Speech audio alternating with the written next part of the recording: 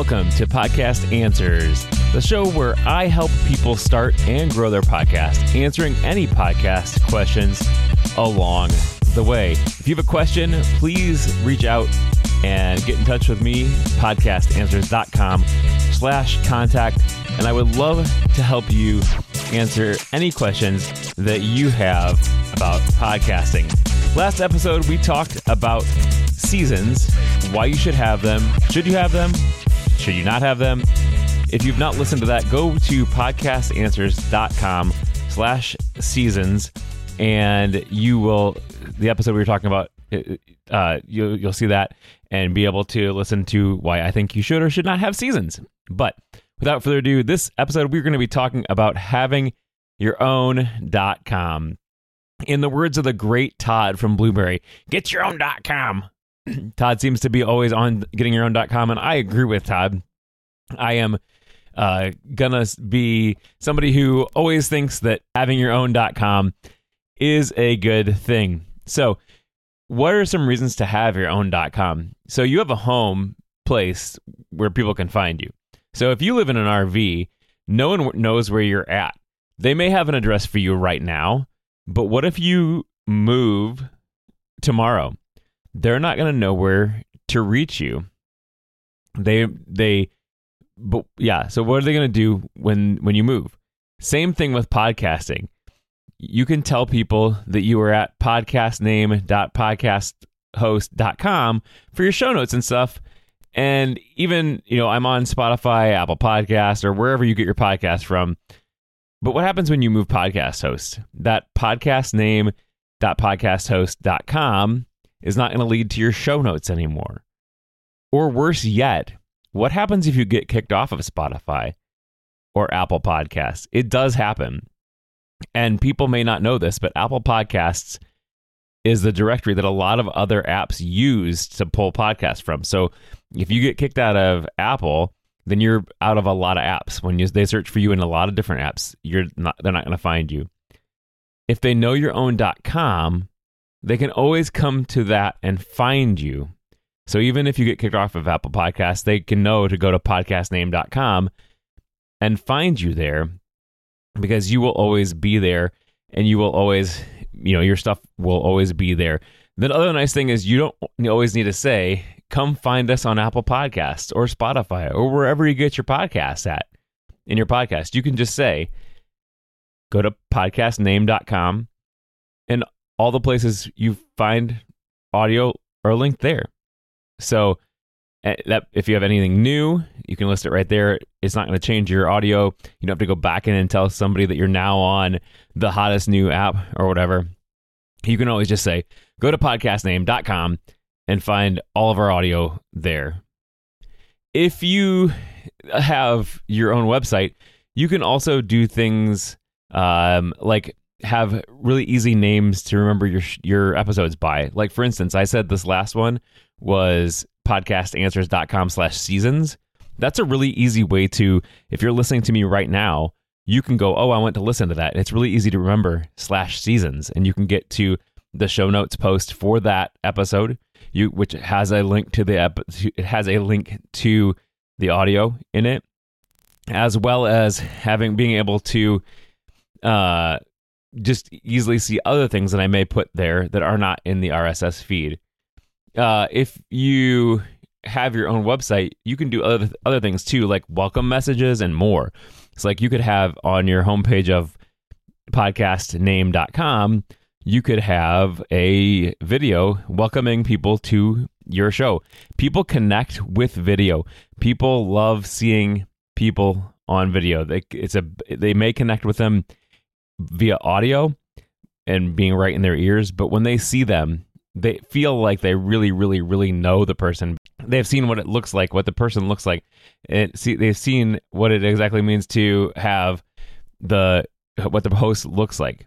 And you can also have memorable short links too. Like, for instance, podcastanswers.com/captivate will take you to my very favorite podcast host. Or podcastanswers.com/eCam will take you to my favorite software for streaming video, which I'm doing right now. I believe heavily in doing video and audio at the same time. So that way you have it. And so both of those are short links, and they're affiliate links of mine, which I will make a commission for if any of you buy from Ecamm or Captivate. But the nice thing about having your own website is that it's memorable. You don't need to say, go to bit.ly/whatever or some other random link to get to the, if you're having a short link or whatever, or your other website trying to take people off to their websites. You can do that right from your own website. And you're driving people back to your brand. You're not driving them to something that's not yours, like Bitly, or, even going back to the Apple Podcasts thing. You're not telling them, go to Apple Podcasts to find me. You're saying, come to podcastanswers.com to find the podcast, to find all of the information you're ever going to need for the podcast. And again, you can do those memorable short links, which are easy to remember because you already know. If I've already drilling into you and into your head, podcastanswers.com, podcastanswers.com, podcastanswers.com, you're going to know that when I'm talking about something like Ecamm, you can go to podcastanswers.com/Ecamm and get there. So how do you get your own .com or .org or .whatever, your domain name? You can go to any domain registrar. I like GoDaddy just because I've been using them forever, but you can go to any registrar, domain registrar, and get your domain there. It'll cost you somewhere between $15 and $20 a year. That's just for the name. That's not for any website space. That's not for anything like that. It's just for the domain name. Now, once you have that, though, you can do and use it however you want. And there's lots of different ways to use that. And so I'm going to talk you through a little bit of those ways to use your domain, because really you can do anything you want with it. Many podcast hosts, and this is maybe the easiest thing to do, many podcast hosts allow you to map their podcast name .podcasthost.com, which would be your show notes and your show page, to a custom domain. Now each people do it a little bit different. They may charge you for this, they may not, but each one will have their own instructions on how to go into your registrar, so in my case GoDaddy, and point it to their server and allow you to change that so that you can get podcastname.com, and it takes you essentially to podcastname.podcasthost.com. I'm saying a lot of dots and .coms in here, but follow me here. So it's nice because it looks that you don't know when you go to that it's actually going to some other website. You don't know that it's not something you're hosting. It doesn't really matter because they're just going to see the podcastname.com. Even though you are using their website, if you decide to move hosts, then all you have to do is point your domain to a new host. And the address that the listeners come to is going to be the same.